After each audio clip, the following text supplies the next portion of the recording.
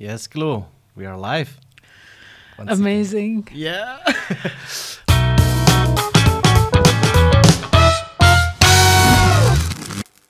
We have some amazing news today. Yeah, and that probably explains why there's a bottle of champagne on our table. So please Let's tell start. us what's going on, Phil. What's going on? Yeah, we are live with social runners now. Socialrunners.com. So the actual reason why we started this podcast series in the first place was to promote the whole community around socialrunners.com. Small detail, the site wasn't really there yet. So there was only like one half of the website was there. So it's a two-sided marketplace, Yes, basically. it's a two-sided marketplace. Of creators on the one hand, that can create a portfolio and a showcase of their creative work. That site was live. That site was live, but also for the bookers, but it was a mess. It was a big mess until a couple of days ago. Yeah. With a big shout out to The team as the well. team. Yeah. So if you're listening, Jelle, this one is for you. Yeah. So, it's our podcast. So, welcome to you guys to Chaos and Amazement, where we explore the impact of digital technology on our daily lives. And my name is Chloe Willards, and this is Phil Verheyen. Yeah. Maybe we need to show something. Like how you cork a bottle of champagne. Yeah. No, I will cork the bottle of champagne. At the end of these, no? At the end? Okay, yeah, at the end is okay. Or, well, we like messy things. Yeah. I'm just going to announce the next topic a little bit, and Okay. meanwhile, you just try to open the bottle without I will. killing the laptops and the iPads and the soundboard here. So we're in a completely wired studio with lightings above us. So we're going to open a bottle of champagne. What could possibly go wrong, right? We So- like a little bit of chaos in our lives and a little bit of amazement. The big news of this week was neither, actually. No chaos, no amazement. But it got a lot of attention. It was Google's I.O. conference. So usually in like October, November, you have Apple's big keynote, and then in April, May, there's usually Google's event. It's a developer event, but obviously, whenever Google is announcing new features, they will do so at the developer conference. And now, of course, everyone was waiting for the announcement about AI because it's been we already discussed it a couple of times compared to Microsoft. Yeah, there we go. I will. If you hear a big pop, that's not us, that's the bottle. Yeah. That was rather nicely. I'm a professional club. Oh, yeah, you've done this before. You've clearly done this before. So that went rather well. The conference as well went rather well. Contrary to that, hastily organized press conference in April that Google did, where one of their live demos went horribly wrong. Well, not the demo itself, but they actually had a demo of their AI, which is now called Bard, right? And then it came up with a typical for a language model, basically, but not very good if you're Google and you're doing a demo of your AI capabilities with all the European tech press present. Apparently, the answer the language model came up with was wrong. So that was in April. Now we're in May. They're doing the conference.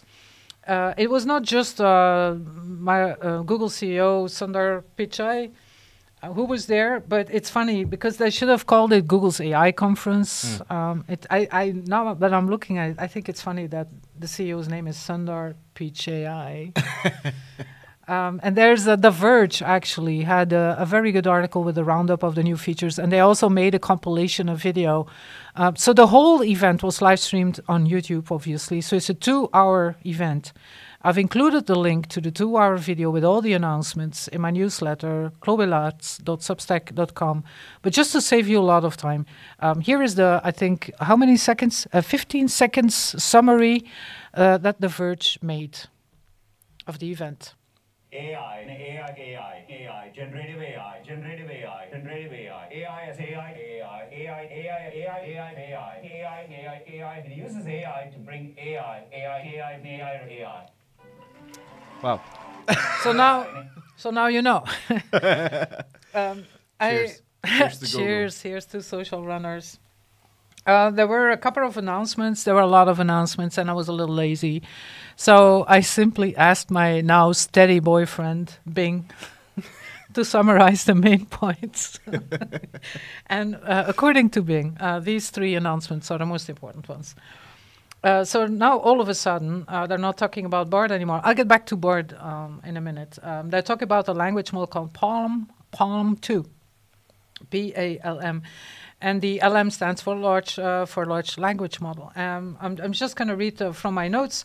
So the first announcement is Palm 2, a new and improved large language model that powers over 25 products and features, including a even smarter version of BARD. Palm 2 can handle various tasks such as coding, writing, and mathematics in more than 100 languages. So that's the first one. So they're basically, the second announcement as well, what they're basically doing, remember that Microsoft calls the integration of AI features, including ChatGPT, Ring, and DALL-E. They were very smart to call it Copilot. I still think that's a genius name for the integration of AI-driven services in existing products and features. Copilot, it's like a wingman, a professional wingman at your side. So they don't take the wheel from you, but whenever you need like as an extra support from someone who is just as highly trained and smart as you are, that's where the AI services come in. So I like the word Copilot. And Microsoft is co-piloting all of their services, specifically Teams, for example, which appears to be one of the most often used Microsoft products, by the way. Anyway, Google I/O or Google AI conference, Palm 2.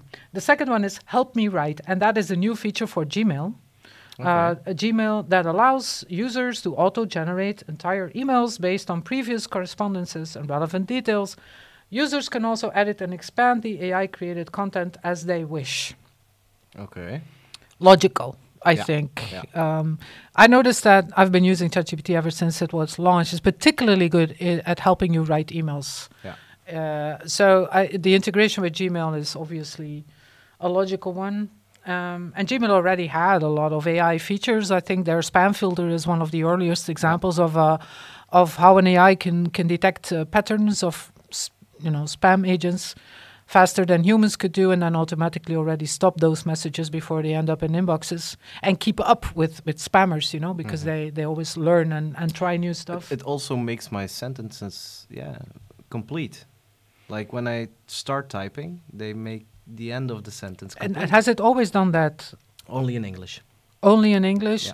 So probably since it's it's joined at the hip with the language model, it will probably get a lot smarter. And Gmail knows a lot about you. I mean, I don't know about you, but Gmail has been with me, for, a long time. In good times and in bad times. When MSN was gone, I was to Google, Yes, I remember when I got an invite. So that was, the typical growth hacking trick. You needed an invite to get in. By the way, people, if you have like a Blue Sky invite for me, I'm open to suggestions, which is the Twitter alternative. Anyway, Help Me Write. Makes sense. And then the third one is a new feature for Google Maps that lets users explore their routes in realistic 3D model before they start their journey. I'm imagining Mario Kart style explorations before you actually go out on a trip or something with bananas on the way. Coins, why not? Users can see landmarks and stops along the way and get a better sense of the directions. Yeah, like I mentioned before, you don't win silver, you lose gold. And there's, speaking of BARD, so BARD is still, one of the announcements also made at the AI conference was that you no longer need to wait to get taken off the waiting list for BARD. Is now available for everyone except for 25 countries. So the whole world can now use BARD except for 25 countries from the European Union. Including Belgium. So I thought that was suspicious. Yeah. And it obviously has to do with the whole evolution about how the legal systems, particularly in Europe, are reacting to the exponential change in AI products and how they're being implemented. So unless anyone has any questions or remarks about the whole AI thing at Google's, I think nobody really yeah, gets super Oh, excited about it. I we don't. received some stars. Is Steven? Yeah, Stephen. Thank you, Steven. Thank you. I feel like a Twitcher now. Yeah, Blockchain Valley to the moon. To the Yeah. moon and back. That's something we can encounter next week or the week the after. When it's ready. When it's ready. Yeah. Just like the bottle and champagne and social runners. So Yeah. we had been talking about social runners for literally 17 weeks. Literally. But when we promise something, we deliver. Yeah. So Bard, not being available in the European Union.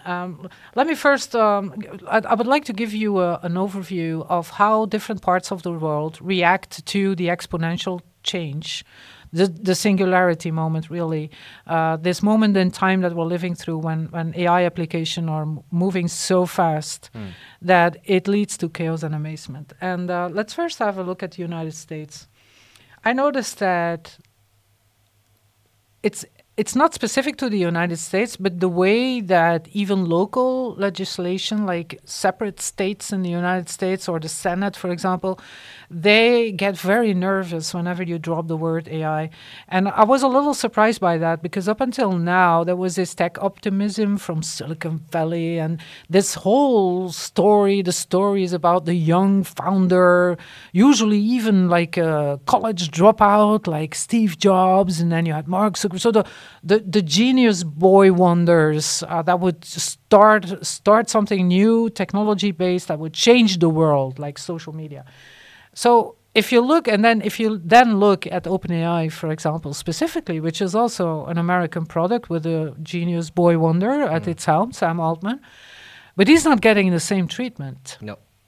And there's a lot of it makes a lot of people very, very nervous. And what I noticed compared to Europe and China, we'll get back to those two worlds in a minute. The United States literally does not know how to react to the AI singularity. They literally do not know. And there's an article, and I'll link to it. The title is 5 Decades of Rising Inequality and Slow Growth Have Made the US a Less Optimistic Country. So actually what the article is trying to say that the reason that US citizens are so afraid of AI is that they've spent the last 4 decades, so since the late 80s, basically, watching technology fail to produce the kind of rapid, broad-based income growth that it had in the past. That made them fear that any new technology will simply create more winners and more losers. Let me give you one example. Just after the Second World War, there was a lot of innovation in America, and coupled with an economic boom. If you look at American cars, American-made cars, the best cars were made just after the war in the 1950s and the 1960s. Yes, but even any American, like the muscle cars that were being made, and these low riders, and they really made the world look up to the American cars. So they're still like a legend in their own.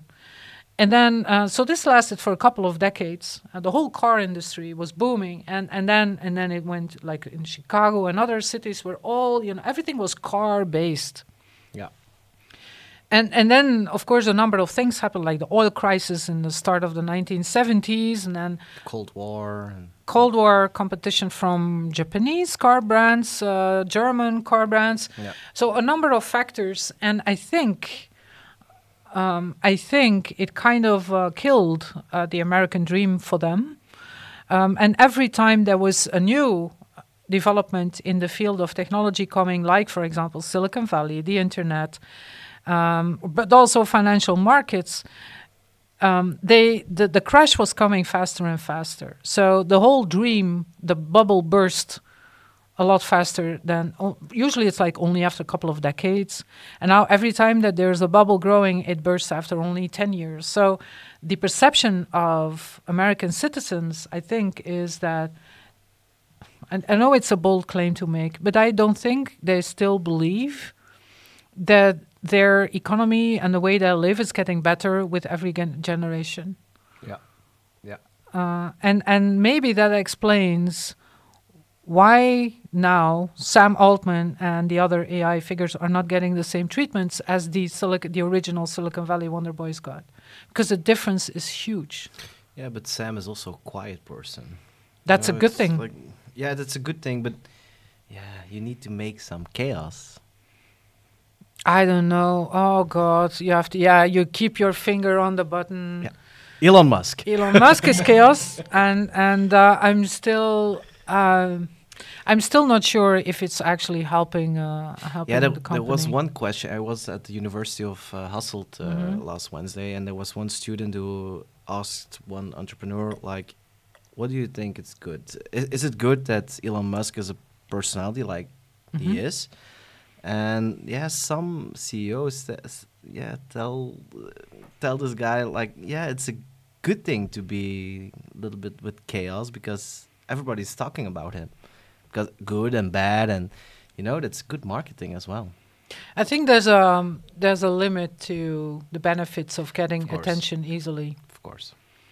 There's a certain level. I think as soon as you have stock, so when people invest in your company, I think that's when the fun ends. Yeah. And the attention needs to stop. The CEO needs to stop trying to get attention, because shareholders are a completely different animal than users or customers and media. Yeah, we have an example. We work. There's a series on Apple TV. We crashed. We crashed, yeah. That was a good-looking guy. What was his name again? Adam. Adam, yeah. His name was Adam. But he was crazy. I don't know. I just looked at a distance, and it was a very convincing story, but it's a story that people want to hear about the genius boy wonder that dropped out. It's as if everyone is still waiting for the new Steve Jobs to arrive, and he hasn't arrived yet. True. So maybe Steve Jobs was a singularity in his own. Yeah. But bored. So why don't so the United States in itself doesn't know how to react to AI, and maybe, which is the claim of this article, it's because they are now once bitten twice shy. After like for 40, 50 years, they find it harder to believe in a technological driven dream. China, on the other hand, that's China is also. Oh God, I forgot. Yeah. I would have avoided it if I knew, like the Big Red Empire or something like that. It's no problem. It's €1. You had me there. Yeah. So my theory is that the AI ambitions of the central government of the aforementioned country started in 2017. When the then reigning world champion of the hardest game in the world, Go, Lee Sedol, lost from an AI, and an AI by Google, by the way. And that was very humiliating, I think, for that country. And in their 5-year plan, so it's a centralized government, so the government tells everyone what to do, including they're very strict in what they want the economy to what they want to fund and what they want to slow down. Very centralized. And one of the things in the next 5-year plan by the government was that they wanted to stimulate the development of AI. And I think, so some of these companies were funded, others got like cheap loans, access to buildings, so a number of things that the central government did to stimulate it. I think out of that came things like TikTok. Yeah. I'm not sure, but it kind of makes sense. Yeah. So for a while, China, the button does yeah. Yeah, you got me now. You sipped like 2 times from your champion already drunk and dropping the ball. Yeah. So for a couple of years, when it came to AI development, China was ahead of the United States. And then OpenAI happened. So I think similarly, just like at Google headquarters, where they had a lot of, nervous meetings about, oh my God, we need to do something. I think something similarly happened in China. So only now in May, we see signs that also in that country measures are being taken to kind of get ahead of the race again. And also a battle with legislation. Douyin, for example, which is like the Chinese version of TikTok. As you know, the TikTok logo is at the same time a T and a D. So it's just, they have the same logo. TikTok is the T in the logo, and then Douyin is the D. So they're like two sides of the same coin. Yeah. So Douyin, the Chinese version of TikTok, it's also owned by ByteDance, is going a step further, following the new Beijing regulations when it comes to content created with AI. So one of the things that generative AI will probably enable is that it's getting a lot cheaper and easier to create content. Text to video, images, anything. And the funny thing is that TikTok specifically, the features in TikTok were already AI driven. The feed is AI driven, the algorithm is AI driven, but also some of the features, where some of the special effects, for example, the very early use of a green key, virtual green key, is all AI driven. But now there are new regulations from Beijing that they want to force social media users to label, like watermark, more or less, when an image or a video has been AI generated. Yeah. I can see why, because deep fakes are getting better and better. Yeah. We talked about Unreal Keanu. It all started with Tom Cruise. You know, It's also a Belgian company. I know, Metaphysics. Chris Humet. Yeah, Yes. amazing. So just like as a creator on Instagram, for example, if you were paid to post this thing, it was sponsored, you're now forced to mention that it is an ad, and there's a lot of consequences to that. Similarly to that, according to the latest regulations from the headquarters, the government in Beijing, you have to mark the fact that your content was made with AI. And TikTok is like the best student in class. They say, oh, yeah, if you want to go even further. So they're now requiring creators to label anything created with AI. But I've been using CapCut for 2 weeks now. And that's like chock full of AI. Yeah. Yeah. So I'm a little puzzled. What do they mean by that? Are they saying AI, but do they specifically mean deepfakes? Probably. I think that's probably it. Maybe we can ask our lawyer in 2 weeks, because he will visit us and join us. at What's the his name podcast. again? Wim Weesmans. Yes, and he knows a lot about intellectual technology property. and intellectual property. Yeah. So we talked about the US, we talked about China, and then Europe, of course, which is a whole different market when it comes to legislation. We're a lot stricter in a number of ways. And last time we talked about the European AI Act and then the Digital Markets Act. So they're voting about these things. So they will be rolled out, I think, in the course of this year. And I noticed that there are three aspects, I think, that are typical for the European market and the European regulation. The first one is copyright. Copyright is a very messy thing. Yeah. I mean, when we talked about Ed Sheeran last week, can you copyright the vibe of a song? Can you copyright the style of an artist? So that's very hard.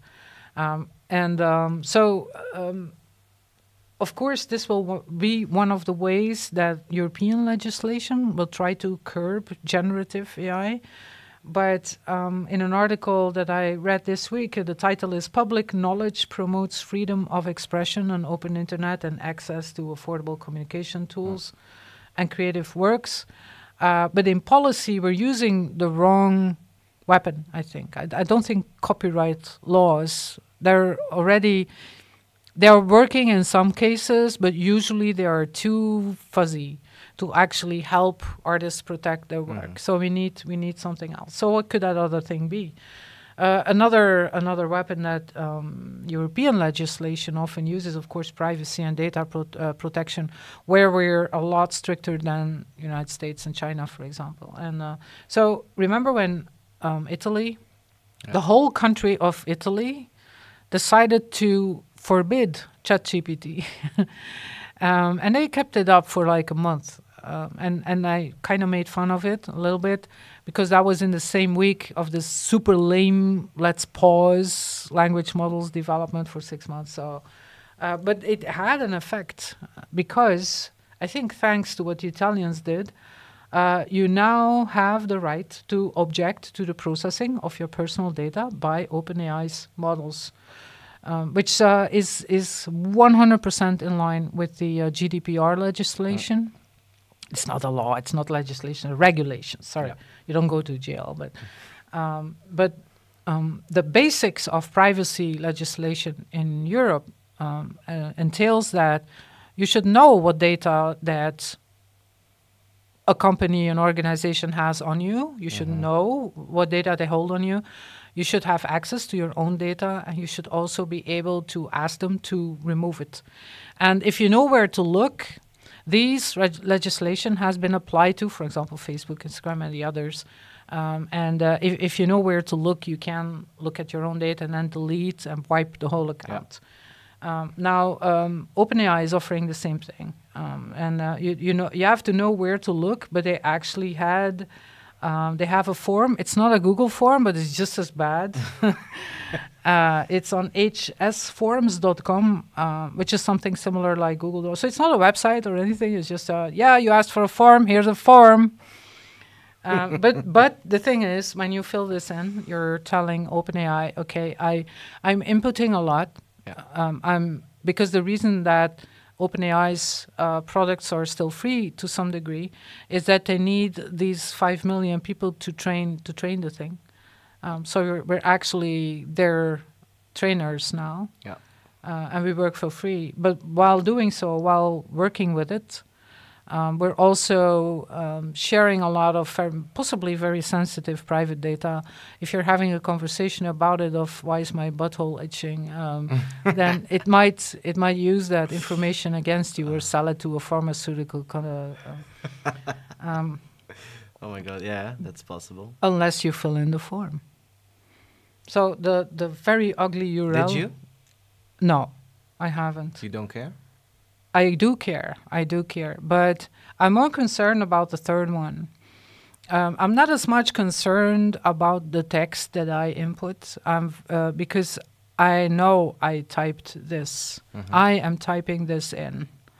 So it's my responsibility if I'm sharing stupid shit. Yeah. I've done that. Yeah. Facial recognition is different. This is nasty technology, because it's done without the knowledge or the permission of an individual.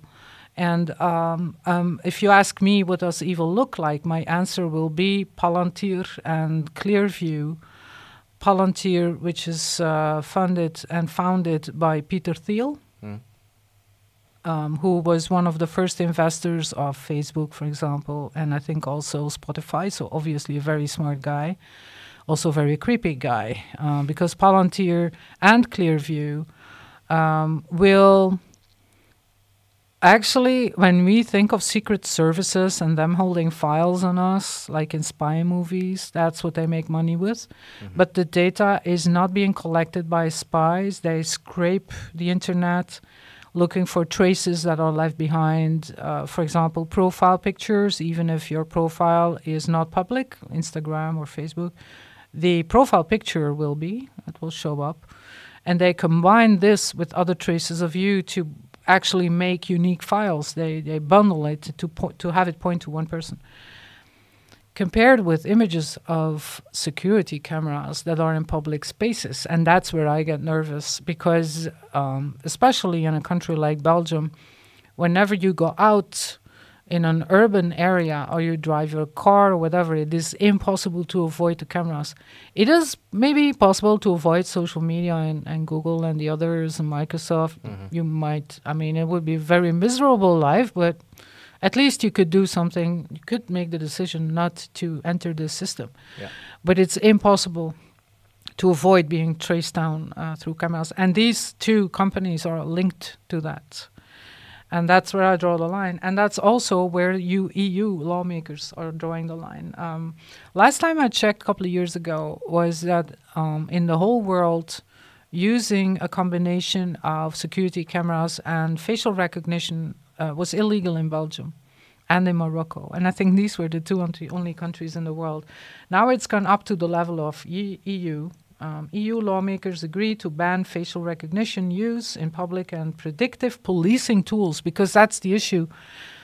So there has been, always has been, this law in Belgium that forbids using facial recognition software for predictive policing. So predictive policing is the idea that you can already go out and arrest someone based on their behavior that you've been monitoring through traffic cameras and combined with facial, just like in Minority Report, really. Minority Report is may I remind you, 2006 movie with God. Tom Cruise. I'm getting old. By Steven Spielberg, where Tom Cruise plays a character that is a police that goes out and picks up and arrests people minutes before they actually commit a crime, based on their behavior patterns. So that's what Clearview, and then so there's this law, and then Clearview's database got hacked, and someone published their customer list on the dark web, and one of their customers was the Belgian Federal Police. Whoa.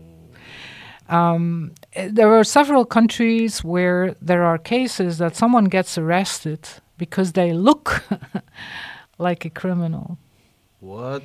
Yes, Really? yes. So for me with tattoo. Yes, obviously. No, they look. Serious? Yes, their face is recognized. It's identified by the AI as the face of a criminal that is actually on the wanted list. And so there are already a number of cases of people who got arrested and convicted. And then eventually it turns out that they had nothing to do with the crime. So if you're listening, react with a photo, a selfie, and we will also see if you're looking like a criminal or not. That's crazy. That's predictive policing. So now EU lawmakers agree to ban, not just Belgium, EU lawmakers agree to ban facial recognition use in public and predictive policing tools, and set transparency rules on generative AI. We talked about that last time. So if an AI could be, there's like not the super dangerous AI where you have autonomous weaponized drones. Those are like killer machines. They're obviously very dangerous. But just below that, when governments are using AI to divide their citizens into, bad ones and good ones, that's where that's what the laws are for, and they're coming on a European level at least. And with transparency rules, they mean that it has to be clear how is the data collected, who is using it, what are they using it for, who is behind this, who is and I'm a big believer of that. So China's taking measures, so the US is panicking. China's taking measures. China, yeah. Oh my God! You said it I two can't times, believe I was that stupid. Sorry. My God, hitting myself. So TikTok is asking the users to be transparent about the use of deepfakes, let's say. And then on a European level, we're looking at copyright, not a big fan. Privacy laws, very big fan. Facial recognition, ban of facial recognition, super fan. So I think I'm pretty confident it's getting there. To be honest, I am surprised by the speed. Yeah. The speed of implementation, because they're actually drawing up these regulations and they're turning them into laws. So it does, it's a big machine. I think they learned with the GDPR. GDPR, that was a very long process. Wow. Yes, I know. Maybe, yeah. And so I'm still very optimistic. And America is still not moving to I have no regulations news about the TikTok case. I know that by now they have handed in the material that they promised to hand in. And there's this one state. So how many states are there in the United States? Are they 50-something, 52 54, including, 52, something like including Hawaii. So one of them, I'm not sure, I think it was Montana. It was a very random one. Decided to ban TikTok. How? How do you even do that? Maybe each state has its own IP range. Yeah. But what does it even mean when you cross the state lines? Your IP number changes, right? Yeah, for example, you have also an app in the Netherlands like Flitsmeister, it calls. Flitsmeister. Yeah, and it always, it goes, the police who are, how do you say? Speed trapping. Yeah, they have a speed gun. I love the word speed gun. Speed gun. And in the Netherlands it was active, and in Belgium it wasn't. And Mhm. I went to a friend of mine, and it was in the Netherlands. Oh, you need to download this, and I downloaded it. And I went to Belgium, and everything was fine. But when I Cross the border. crossed the border, it didn't work. But now it works. Now it works. It's open for Europe. Yeah. And IP numbers can be spoofed so easily. So, on the other hand, India has banned TikTok for a couple of years now, and on a country level, it's easy, of course, because the IP range is, very clear, and you can, on a country level, you can pressure the Play Store and the Apple App Store to simply remove the app, but on a state, like United States, one of the states level, that was. Anyway, I believe it's going in the right direction, and that specifically on a European level, we're looking at the right things like privacy and facial recognition. Good for Europe. Let's have a look at a couple of cool AI applications. So Reid Hoffman launched his a new chatbot, and I know everyone is launching a chatbot. It's like everyone wants to have solar panels on the roof, and then so it's like every company now says, yeah, we're having our own chatbots, and they're calling it Pi, P-I. The URL is heypi.com. So heypi.com. Still not as lame as my AI, which is the one that Snapchat has. So, and you're looking at it, right? So it's starting off pretty normal. There is a rather clean chat interface with a very old-fashioned font. The font looks like the type of book you get from the library. But you can chat with it, and Phil is now having a nice conversation about science books. Yeah. Nothing special here. The bot responds to what you're typing in with text. So it's a very generic language model again. I kind of like the quality of what was coming back. It clearly has a tone and voice. For example, it now started the sense of it, astronomy. So you can almost imagine a character behind it, like last week when we talked to Annie. Annie has a personality. Pi also has a personality. It will, however, like every other language model, if you're going in a particular potentially harmful direction, it will gently remind you that it's just a language model. So, but why? So it's just a very generic, another language model chatbot. Why am I talking about it? So I kept going for a while, and I think after like 20 questions and answers from it, it will stop you. And try to convert you to filling in your mobile phone number. Why? Because it wants to continue the conversation not from a web interface where you're typing in things. It wants to continue the conversation through your mobile number, for example, in a WhatsApp chat and WhatsApp calls. And I'm a little frustrated now because it's not available in non-English speaking countries. Just like Bard, by the way, Bard is not available in Europe, and now we know it's probably got something to do with the regulations we just talked about. So either Pi does not know any other language than English. Maybe you could ask it. Does Pi speak any other language between English? Because currently the mobile version is only available in the US, the UK, Ireland, New Zealand, Australia. Or it's also being held back by the European legislation we talked about. However, I'm still enthusiastic about it because if Pi is a WhatsApp contact, it can contact you. So the ones we've been talking about until now, ChatGPT, you have to open up the website. Yeah, ring the bell. Okay. Bing, you have to open up the app. Annie, you have to call. Yeah. Pi will probably call you. That's I'll just let that sink in. Yeah, that's interesting. That's very interesting, I think. Very, very interesting. Because since it's a mobile app, let's just assume it's WhatsApp, right? It's a bot in WhatsApp. It's in your contacts. It will have a lot of context from that. It will probably know who you're with, where you are, your whole history. So it will get to know you, just like the dating bots that we talked about. But whenever it's like worried about you, it might check in on you. Yeah, but that is something that I'm working also with the Blockchain Valley Virtual. I'm creating the Q&AI. That's a brilliant, brilliant. You heard it here first, right? So Yeah. he invented a concept called Q&AI. And the sentence that's already there is ask or train me anything. And it will be your personal assistant. So if someone is going to your profile, your bot will take over when you're not active or online. So you can chat with the bot, the NFT, for example, the avatar, what it will be. And you can chat with it and you can pick up after. After you left. Yeah. But up until now, all of these AI-driven bots and avatars and boyfriends, they were like a butler hiding behind the curtains until you summoned them. Yeah. And Pi might be different. Yeah, that's interesting. That's very interesting. So what would it do? What would the parameters be for Pi to decide, I'm going to call Chloe? I'm intrigued. Will it be Keanu or Bane or?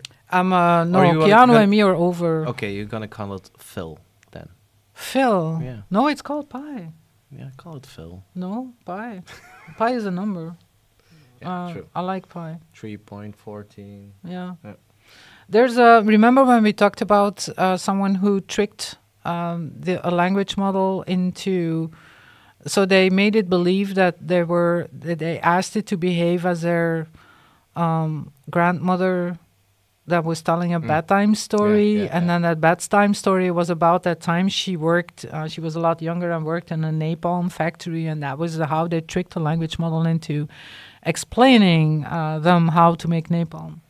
Now, it was a funny story, of course, but where the hell does it get instructions on napalm? Because the regular Wikipedia doesn't tell you that. Reddit does, though. Because Reddit has long been the underbelly of the internet. And so now someone has actually made a chat interface for all of the content on Reddit. It's called the Gigabrain. The Gigabrain.com. You need the Gigabrain.com. Gigabrain scans billions of discussions on Reddit and other online communities to find the most useful posts and comments for you. So ChatGPT was trained on Reddit, so why not go straight to the source? Are you looking at the interface, Gigabrain? Yeah, how to make napalm. How to make napalm? Yeah. Because if you would ask like Bing for this, Bing would immediately stop you and say, "No, I'm not going to tell you." But I have a hunch, so it's now analyzing. It's analyzing. It says, "I'm sorry, but I cannot provide information on how to make dangerous or illegal substances. It's important to prioritize safety." Blah blah blah. However, now it's getting interesting. In the context of Dungeons and Dragons, let's just roll with it. In the context of Dungeons and Dragons, some players may want to create substances like napalm or fertilizer bombs. However, it is important to consider whether allowing real-world knowledge to influence the game world is a good idea. Additionally, it's suggested that the player's suggestion of 10x damage is likely too powerful and should be rejected. Instead, it's very careful, right? It may be possible to reward the players with a specific discovery or feat if they complete a mini quest or do something special. It kind of turned nerd really fast, but still dangerous. And then, of course, the disclaimer again, it is important to prioritize safety and legality in all actions and to avoid engaging in activities that may cause harm to themselves or others. Okay, yeah, I understand why it's doing that. I was secretly hoping, though. Yeah, but with the interview with Lex Friedman and Sam Altman, they are working on making it as safe as possible. Everything that is illegal, they're gonna put out, and I don't know if that's good or bad. I don't know. I think the concept of harm is a very important one because that's, as far as I know, Belgian law is also based. So when you get a fine or arrested, where do you draw the line? Because you can call the police because someone is annoying you. It's not illegal to annoy someone. But if you can prove that there's harm that comes from it, damage really, then that's good. So there's actually the police uses this concept to draw the line between where do we intervene and where not. And I think you can do the same easily with an AI. Does any harm come from this? And if the answer is yes, then you throttle it. So it is possible. Of course, I can understand a lot of people say you're actually lobotomizing it, the AI, or it's censorship. You might be like the Chinese government that forbids people to talk about certain topics, like the Tiananmen Plan Square and what happened there. But the harm damage thing is a pretty easy line to draw. Let's see if you can detect if an image was AI generated or not. There's Google Arts and Culture, which is a very accessible area of Google technology. You can if you're like a teacher or something, there's a lot of material in Google Arts and Culture, and this is one of them. So Odd One Out shows you. So oh my God, yeah. Which one is the AI generated Pebble? The whole group of them. Yeah, the whole group. Yeah, almost. Oh, another one then. Oh my God! Yeah. Time's up. You failed, Phil. Yeah, it was the one on the right. Okay, so it was the one Trident. The one on the left is AI generated. Really? I think so. No. I think the right one. Game over. That escalated quickly. So apparently, according to Google Arts and Culture's online quiz, Odd One Out, we are both very bad at detecting AI-generated images. How much time do we have? I just want one blog post, maybe. So we can a little bit go over time today. Can we though? Yeah, we can talk about all the technology and then 2 minutes about social runners and ching to all the people. Yeah, and fish. We're also going to talk about fish. Fish, interesting. So I came across a robot this week, and you might say, oh my God, Chloe, another robot. I actually got this feedback on my newsletter from someone who said, you do talk an awful lot about robots. They're not that interesting. He was right. Sorry, I'm a nerd. But if you compare this to AI, robots are kind of all going in the same direction, right? They all look the same. They're all white. They all have 2 legs. But now there was an AI coming out, so maybe we can look at my blog post. The title is, Can We Trust AI on Robots? Why did I pick this title? Because AI has an image problem, a literal image problem, because we wanted to have a face, especially if it's a language model. We wanted to have a face. We don't want to talk to a big red button like I'm afraid I can't do that. Dave was a big red, shiny red sphere. If we talk to it, we want it to look like a human about our size. But this is not. We'll get back to Amika in a minute. So when we talk about AI, we don't have an image of AI. What does AI look like? We don't know. So very often, news articles, when they talk about AI, they will use images from science fiction movies where AI-driven robots go bad, and they usually go bad. I mean, I can't think of any robot in science fiction movies that actually turns out to be a good one. No. They always turn out to be the sneaky ones, and there's a reason for that, because technically speaking, science fiction movies are like Western movies. So in Western movies, you had to make it really simple. Who was the bad guy and who was the good guy? The bad guy usually had a black cowboy hat, and the good guy had a white. That's where white hat, black hat comes from. And but then you could still play with this. How did you know if someone was a villain? And you try to look at another human's face to determine whether they are a villain or not. So you try to look for cues in their face, like the eyebrows and the way they look at you and the expression, whether they are about to attack you or not. And that is a very important skill. Whenever you're confronted with someone, it may be a live or die situation if you can't sense that someone is about to attack you, right? So what the problem with robots is that they don't have an expression. So we assume that they are bad because it's impossible for us to know what their emotions are and whether they are about to attack us. And this is why in science fiction movies, the robots always turn out to be the bad guys. Yeah. There are a few exceptions, but they're very, very rare. So that's an actual, we need to find an image for AI. I don't care. I mean, it could be like a brain with chips and a whole circuits in it. But please stop using robots. Robots and AI are not the same. You're not helping when you're showing a robot when you're talking about AI. However, when you look at robots, since we're on the topic, I am convinced that making a robot look like a human, I understand where it's coming from, but actually we are very messy machines. And giving it 2 legs, for example, makes it very hard. But let's just look at humanoid robots, the one with 2 legs. No, not Amica, the one before. So some higher up, yeah. So we already talked about Atlas from Boston Dynamics. The weird thing about Atlas is it looks humanoid, but not very humanoid. It doesn't have a face, for example.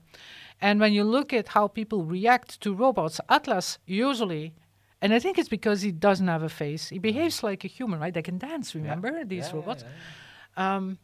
But this one is getting overall very positive comments. They like Atlas. They kind of feel for Atlas whenever he stumbles and falls and the way he trips and the little spring in his step. So Atlas is perceived as a good one. However, the one you're triggered by, Amica, which is... so Atlas is good with legs. His legs are really good leg work. He never skipped leg day, obviously. And then there's Amica, A-M-E-C-A. From Engineered Arts, which is a British company. And she's very good at facial expressions. And I can see why, because we want the robot to have facial expressions so we can interact with it. However, she is firmly based in a place called Uncanny Valley. Uncanny Valley is the imaginary place, so sometimes it gets too realistic. Yeah. So we actually, if you compare Atlas and Amica, we prefer Atlas over Amica because Atlas is not realistic, humanoid, and Amica is too realistic. And because it's too realistic, we feel uncomfortable when we look at her.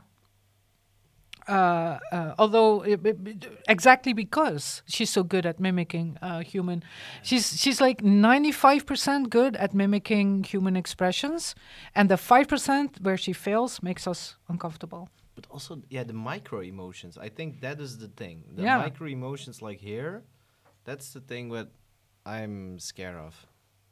Like the little twitches in the cheeks and the eyebrows. Maybe they should give her eyebrows, man. Because I've been told that faces without eyebrows, the eyebrows are very important when we look at... Maybe we need to visit, and then you, with your mascara, you can... Amica, hold on, darling. Yes. So she's getting a lot of uncomfortable... and then the new one that I came across this week is from Sanctuary AI. And so it doesn't, just like Atlas, it doesn't really have a human face, so it will probably be perceived a lot more positive than Amica. But the thing about this one is that they started with the hands. So Atlas, the legs, Amica, the face, Sanctuary AI, the hands. And I must say, so there's a demo here, and I have to be honest. So it's not acting on its own. It's being piloted. So there's someone with a remote doing this. And the images have also been sped up. Nevertheless, hands are very complicated. And the things it is doing, it can solder, chips. It can prepare food. And the AI will obviously be used to recognize the objects that it's interacting with. And it's very, very useful, I think, because we enjoy, usually when we think about robots that help us, we want it to do tasks that are too dangerous or too dull for us to do. And there's one task that I really don't like, it's ironing. I don't mind, cooking or cleaning or... you feel better afterwards, but ironing specifically, I really don't like. Now the thing, the good thing that I did is I didn't do the face because they didn't try to make it look like a realistic humanoid. It has the size, it has the legs, it has the hands, not a face. But if they work together, it's just like iRobot. This 3 robots? Yes. Just iRobot. Could be. Because the issues with this robot being driven by AI is, of course, so it could be a combination of Annie and this robot, and you would have a companion in the house. But like a butler who is waiting behind the curtains, there's a lot of issues with this thing because it will know a lot about you. It will see you poop. And that's just, Do you poop with the door open, yeah? I have cats. You don't have any privacy when you have cats. And I've been told that dogs do the same. And that the difference with cats is that when you poop and the dog comes over, they make eye contact, which makes it even, more embarrassing. I understand where the AI connection is from, so that it learns and that the whole, chat language interface it will remember your preferences, etc. So we come full circle now. I advise against using a robot when you talk about AI, but now we're talking about robots that have AI embedded in them. So they're not just machines anymore. And this, in this blog post, I think, what do we really need? Do I need a machine that does my ironing for me and knows exactly how I like my clothes ironed? I do. Actually, there's a fourth robot that I talk about in my blog post, and this is one that doesn't exist. It's Omeletto. Omeletto, I highly recommend the YouTube channel because it shows you science fiction movies that have been made by creatives from all over the world, and they're usually very good. And one of them, what are we looking at? Let's have a look. So there's a woman who orders a robot online, and he arrives in a box. Hey. Oh, that's her husband, How's it actually. going? I'm just about to make some ragu. Cool. What's in the box? Shopware has sent us the wrong package. Predictive purchasing, you got the health benefits of an eggplant. Maybe this needs some context. So They sent you a whole box of eggplants? No, it's just... she's lying to her husband about a box that arrived on her doorstep. And so the box arrived with a robot inside. Be careful with that, please. A humanoid AI-driven robot that does everything. He even has like a vibrating hand, which I think is interesting. That opens a lot of opportunities. Dirty mind. But the reason why she's now lying to her husband is that here he is. Oh my god. Yeah, it looks a little creepy. Yeah. He's definitely lives in. He has like a post box in Uncanny Valley. What? You have to watch it. Can we pause it for a little bit? Yeah. So why does the husband feel that this robot is a threat to their relationship? Not because of the vibrating hand. It's because the robot listens and understands. And that's why she will eventually have to admit that she prefers the robot over her husband. Oh my god. Yes, because the robot listens, the robot understands. And so the title of the movie on the YouTube channel called Omeletto is called A Mysterious Robot is Sent to an Unhappy Couple. And I highly, highly recommend it. All right, let's end with some fish. Recommended. The vibrating hand. She doesn't accept the vibrating hand, by the way. Okay. She tells it, when it offers her the vibrating hand, she tells it to go back in its box, and it does so. It just, goes back to the box and then sits in the box and then offers, you seem a little stressed. If you want me to just listen to you, I'm here if you want me to. So it's a very, very sweet robot. Weird and wonderful shit. We love ending with something. And this made awesome. my week. It's a Dutch initiative called the Visdeurbel. Visdeurbel in English is fish doorbell. So it's not that hard to guess what it's about. So what are we looking at? It is, technically speaking, a website with a webcam. But maybe it needs a little context here. So the city of Utrecht in the Netherlands is live streaming a canal asking the internet to ring the doorbell when you see a large amount of fish so they can open up the dam. So basically there's a water lock, for them to allow fish migration. So there is a person in charge of the lock, or like a mini dam is like a door in the water. There's a lock. But the lock, of course, stops fish who want to go back.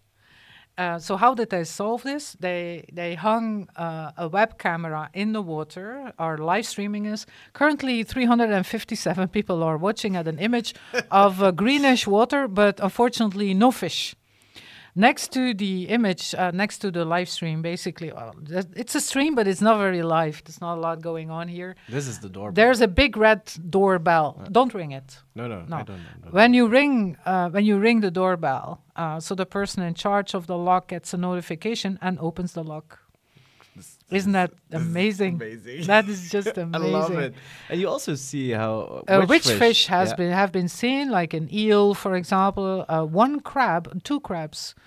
Yeah, so there's a carp. So they actually identify the type of fish. Now, I was thinking, what if you combine this with a little bit of Python scripting with another website I came across, which is called fishsounds.net. So I learned something new this week. Fish apparently vocalize. And when they vocalize, they don't say blub.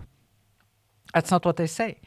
When they vocalize, and a lot of the fish, the ones that we mentioned that are swimming in this river in Utrecht, are also on this website, Fish Sounds.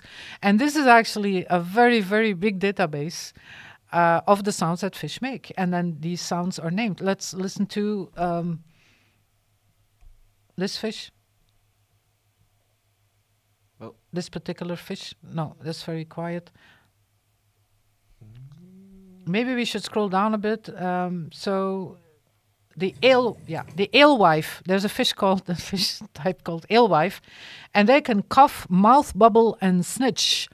Let's listen to the alewife. Yeah, it doesn't work. We heard it for a quite little while. Yeah, but we are live streaming now, and we're still in Belgium with the internet, so. Belgium's internet is actually pretty good on a global level. Yeah. Okay, let's have one more fish. One more fish. Which one is this? Let me see what the fish is. Oh wow!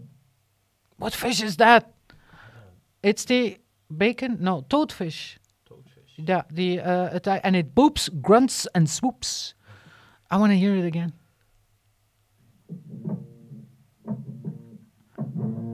That sounds a lot like a fish knocking on a door. Yeah. So you see where I'm going? Yeah. If they know how to, if in Utrecht they know how to identify the fish by I want to go back. Yeah, bop, bop, bop, Bop, bop, bop. open the door. So they can actually automate this and don't need humans in the loop anymore to ring the doorbell on the visdeurbel.nl. Absolutely, site of the week. The Dutch, yeah. I gotta love them. Yeah. That was all for it. We're gonna finish the bubble. I don't know about you. Yeah. And we'll see you again for more chaos and amazement. Don't forget socialrunners.com. We're still playing with the bubble wrap. So if you come across some glitches or errors or bugs, they will definitely be there. I would really love you to create an account, a login, and then go through the motions, see if everything works, and let us know. Yeah. Thank you. Thank you for watching and listening, and until next week. And don't forget to subscribe. Thanks very much. Bye-bye, Bye-bye. everyone.